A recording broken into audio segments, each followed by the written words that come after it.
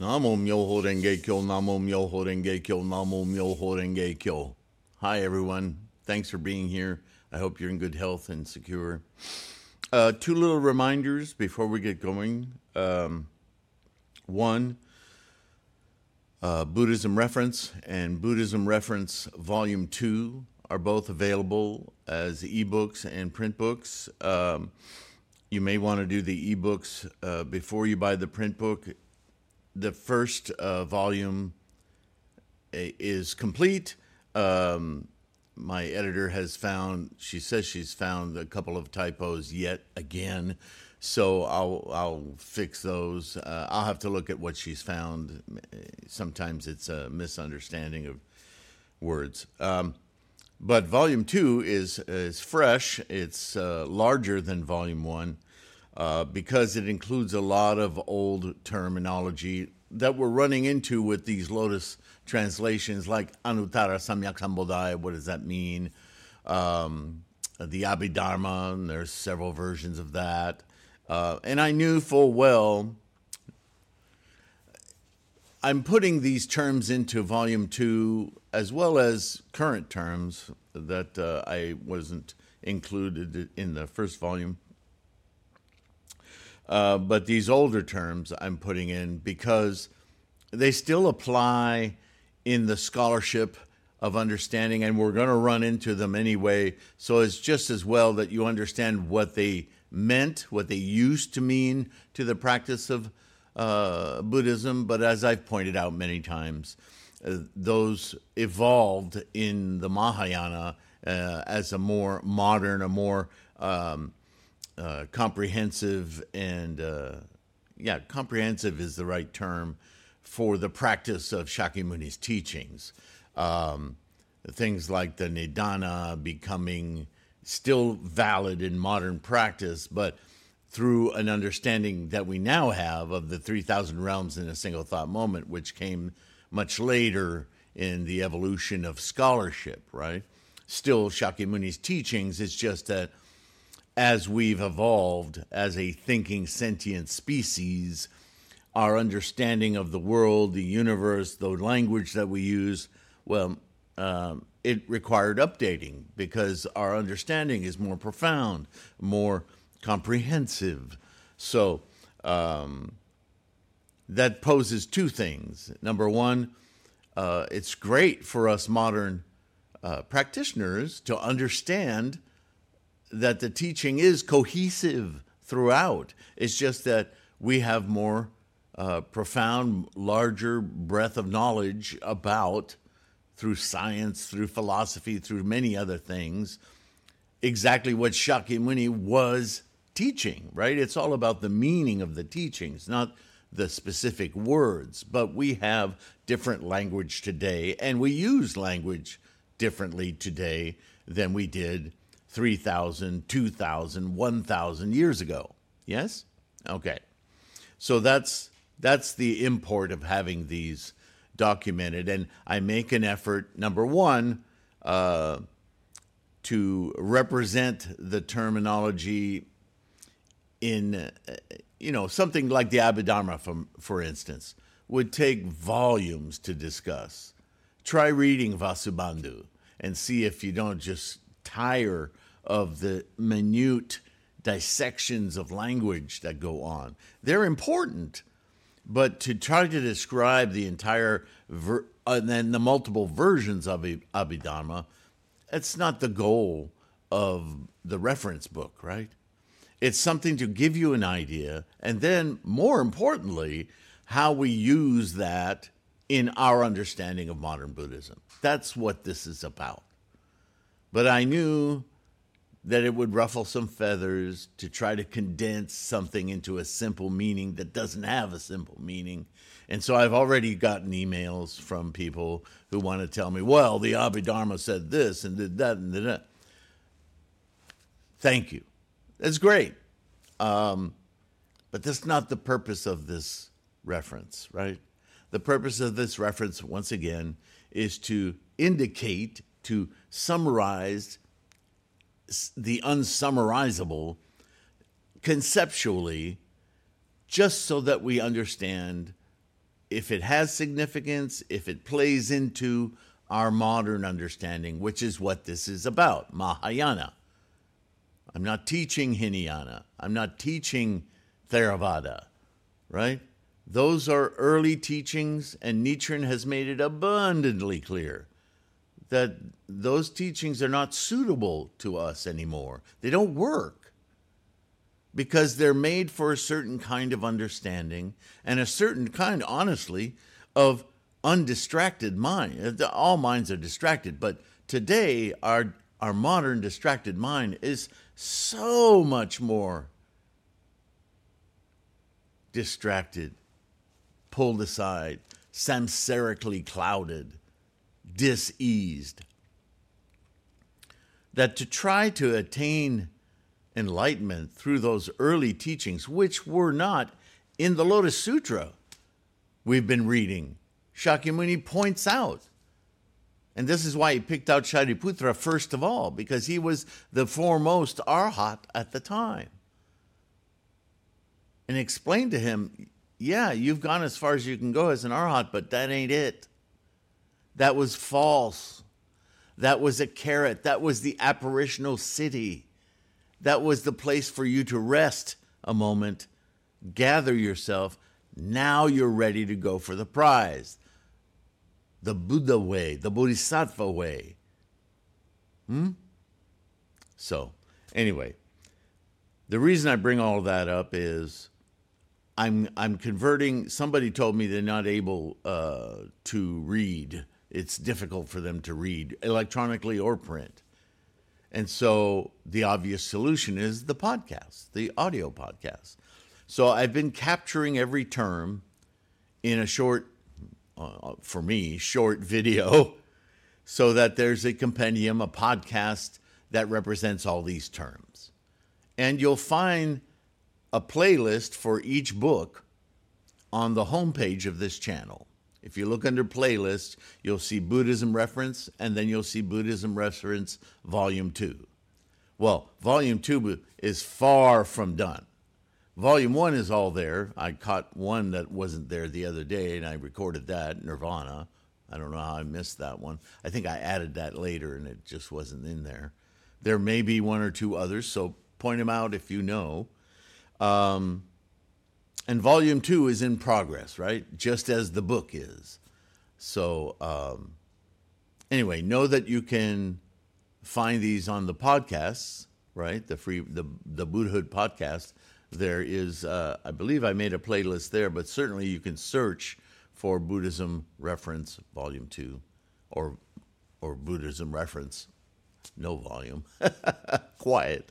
No. It's just, I didn't know I was going to make a secondary book at the time. So there may be a Volume 3, who knows? But Volume 2 is pretty comprehensive. Anyway, so use the playlist. If you're not sure how to do that, the homepage has a video for new members or something like that, how to use this study resource. And there's pictures to guide you through it. And now, without further ado, let's get back to the reading of the Lotus Sutra.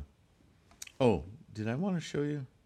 This, if you go to threefoldlotus.com, links in the description, the homepage has a display, and I've been cleaning it up a little bit. So you'll see here right underneath that row of books is a link to the ebooks. So you can go there. You don't have to go hunt around Lulu, and that'll take you right to them. And the core study materials. By the way, that's changed too. That's an old picture. This orange P that you see there, that's Patreon. That's moved down out of the way along with the YouTube link, so you can go directly to Patreon, our Patreon page, or the YouTube homepage if you're not sure how to get there. That'll get you there. And so anyway, you know what to do with all the links. Thank you for your support. Like, subscribe, or purchase. And for you, that's the other notice. For you patrons, and whether you're going through Patreon or through PayPal, I should have all your emails, and I'll be sending you a PDF, an ebook basically of this volume 2. I mean, you guys are supporting every month. You've earned it. So if you're a patron, you can expect in your email a PDF of Buddhism Reference Volume 2. You should have gotten Volume 1. If you haven't, let me know, and I'll get that out to you. All right. Leon Hurvitz, translation of Lotus Sutra. We are in the Teachers of the Dharma chapter, or he calls it Preachers of the Dharma. And we're about to start the gathas of Shakyamuni's recent talk about the scripture of the Dharma blossom to Bodhisattvas and the Fourfold Assembly. He's talking to Medicine King, right? If one wishes to reject all slackness, if you want to get rid of that lazy habit, all slackness, one must listen to this teaching, this Dharma teaching, this scripture.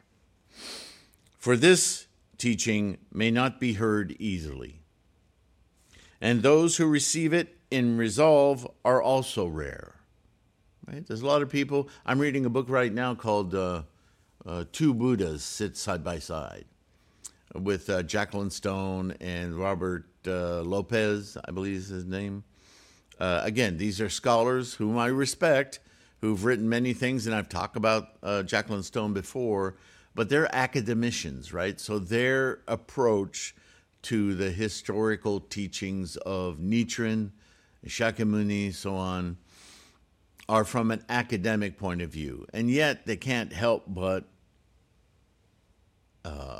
obviate the teachings of the Dharma, but they fall short of interpretation, albeit from the state of Buddhist rhetoric and the meaning. They're more hung up on the words and the literalness, right? That's not a bad thing necessarily for an academician, but how useful it is to us and our practice, we see a little bit beyond, more profoundly than that. And I'll talk about the book because she says some really interesting things that I think we should share with ourselves, with our Sangha. But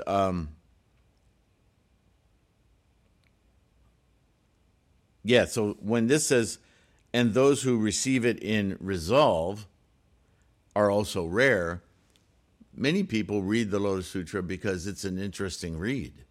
And it's hyperbolic, it's poetic, it has all these, most people, the first thing that they don't get from reading Buddhist literature, Buddhist sutras, is the abstract nature, the use of time as an expedient, right? Most people look at time as a concrete, linear thing.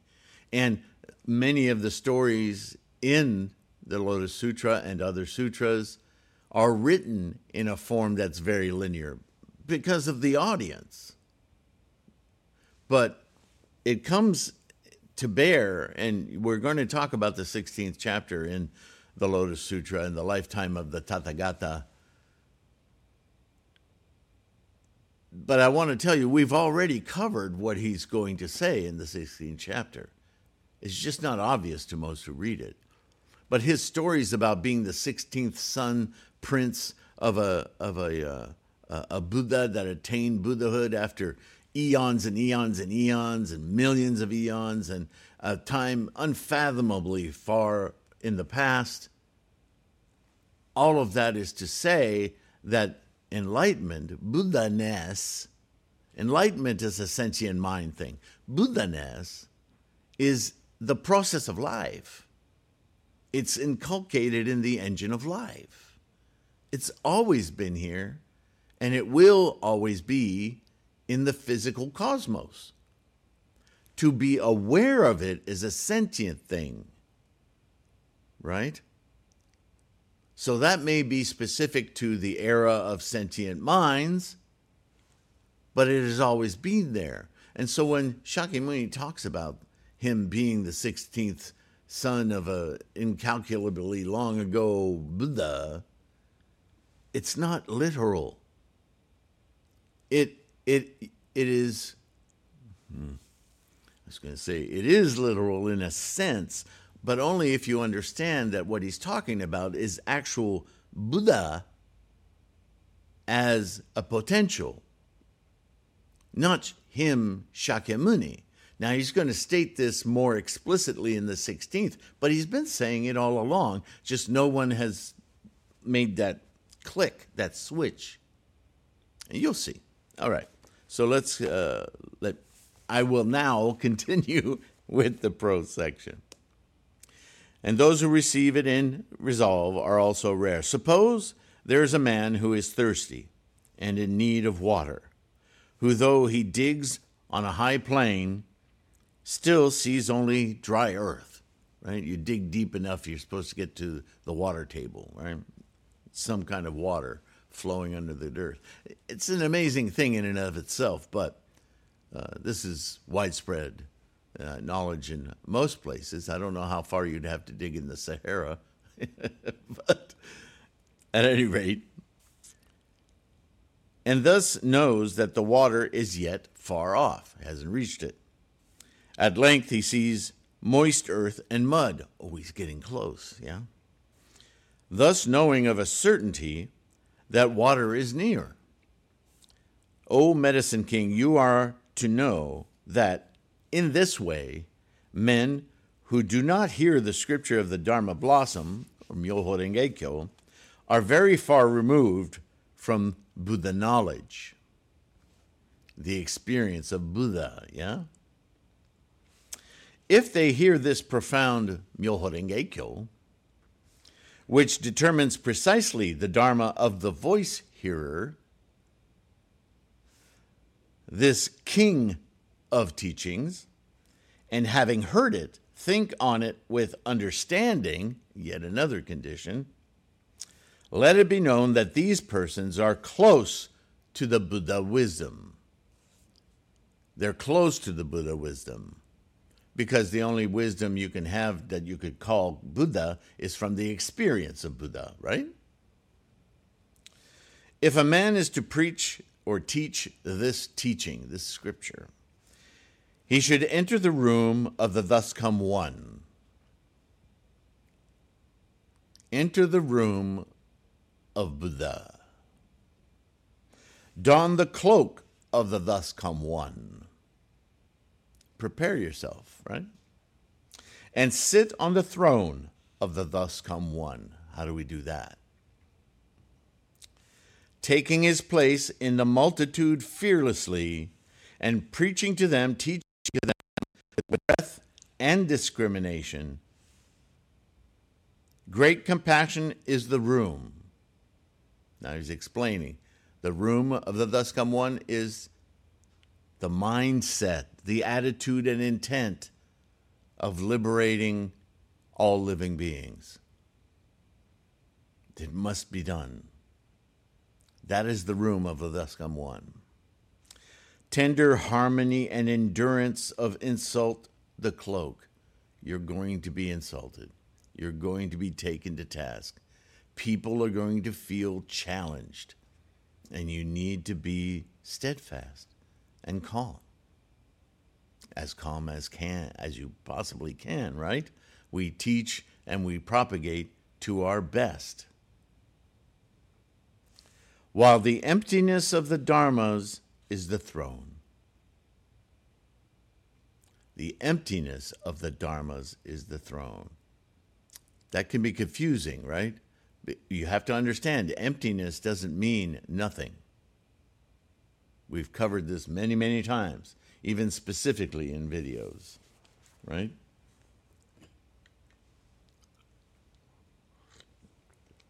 Emptiness indicates or refers to, in this case, the dharmas, the experiences.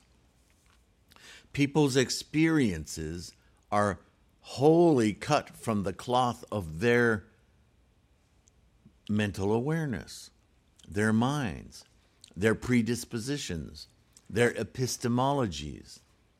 their misunderstandings, and their insights. So going backwards, knowing that people's experiences feed their thoughts, when they hear something new, this is why they're challenged, because their epistemology, their thoughts are being challenged, turned upside down, extended, right? So they're going to struggle with that, and they may lash out from those dispositions. But it's not about you, right? It's not about Buddha. It's about their confusion. And when they come to understand that dharmas are empty, then they can fill those dharmas up with the one dharma vehicle. Perfect understanding. So let's continue.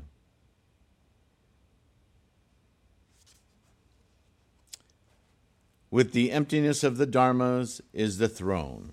Making these his home, he teaches to the multitude.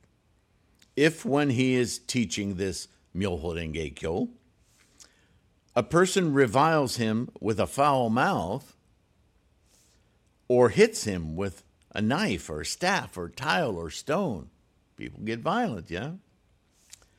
In his mindfulness of the Buddha, let him endure this. In other words, let it not injure you in your steadfastness.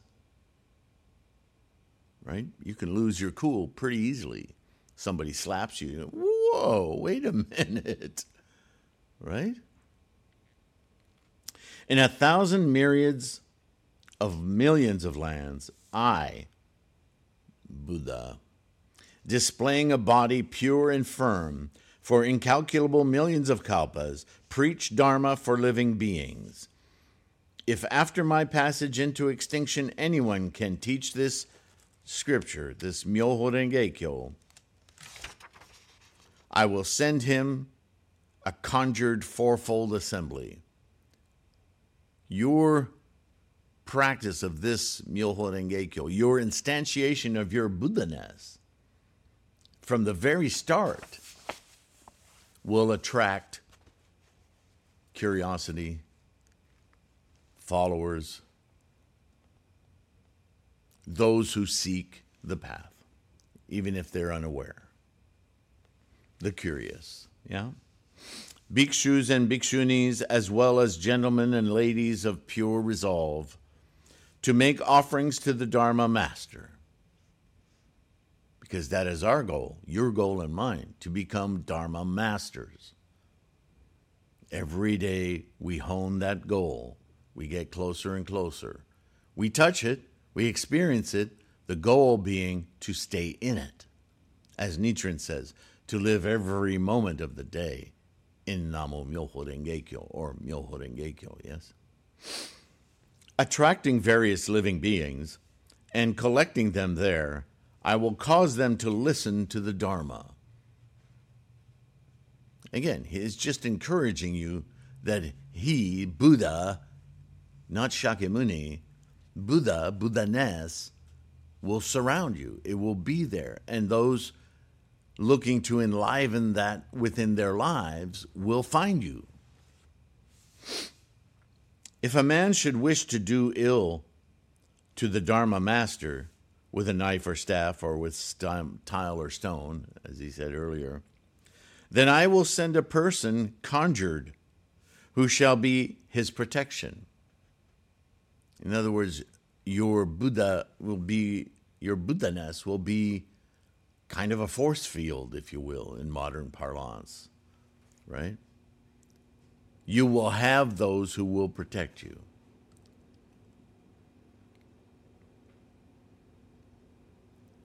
If a man teaching this Dharma is alone in a quiet and idle place, lonely, without a human sound, they're reading or reciting this scriptural canon, at that time I will appear to him displaying a body of pure radiance. you will attain Anuttara Samyak Sambodhi. Even if you're doing it alone, sincerely, without an audience. Not hiding yourself, but literally without an audience. You will always invoke and attain Buddha when you practice Myoho Renge Kyo. That's incredibly bolstering, a reassurance that this practice works not only when you're teaching it to others, but in essence, teaching it to ourselves, yes? If he forgets a chapter or verse, I will tell it to him, thus enabling him to get it out with ease. If a man fully endowed with these excellences should teach for the fourfold assembly, in a deserted place reading or reciting scripture, they would all be enabled to see my body. In other words, the three bodies of Buddha, the enlightenment, the Buddha, not Shakyamuni. If a man is in an empty and idle place, I will send him gods and dragon kings, yakshas, ghosts, and demons, all sorts of influences, right? And we know this from the study of the 3,000 realms in a single thought moment, to compose a multitude to listen to his Dharma, his experience. This man takes pleasure in teaching the Dharma, in setting it forth with discrimination and without obstacles. With discrimination, what does that mean? Skillful means. Because the Buddhas have him protectively in mind, he is able to cause great rejoicing in the multitude. If anyone can be close to the Dharma master, he can quickly gain the Bodhisattva path. One who studies under the guidance of this master shall contrive to see Buddhas numerous as the Ganges' sands. So this is all about taking on the task of teaching the one vehicle, the Dharma, the experience of Buddha. This is what we can expect. We can expect tremendous insight, timelessness, opposition, right? Obstacles. But everything is about our mindful attitude and intent. If we stay grounded in our attitude and intent with the understanding, as he said, of the emptiness of dharmas, with compassion, we cannot fail. So, the next chapter, Apparition of the Jeweled Stupa, now presents to us a formidable example of what in physical form rises before the entire assembly. Now we're ready to get what I would say is the crux of this teaching. Now, for Nichiren, it's the 16th chapter. That's the crux of the teaching. But that's because he was still teaching to people who didn't understand the pliability of time that's used in Buddhism. That Nichiren is correct, that people to this day still want to think literally and linearly about time. That Buddha is not a person, even a mind. Buddha is a phenomena that is part and parcel of the engine of life. What is Buddha-ness is our sentient mind's potential to grasp it. Right? So Buddha is the wish-granting jewel that Nichiren talks about. The jewel that was sewn into the jacket in the parable by the wealthy man to the poor man who wasn't aware he was carrying it along with him all the time until the master, the wealthy man, pointed it out, and then the poor man changed his life. He had the potential all along, wasn't aware of it. Right? That's Buddha. Becoming aware of it, that's our work, our sentient mind, our mindfulness, our attitude and intent.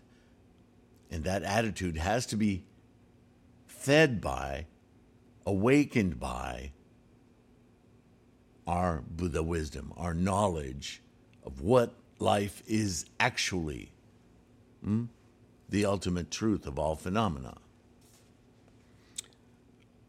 So, the apparition of the jeweled stupa, to me, that's one of the most exciting chapters in here because I can visualize our friend Nichiren just jumping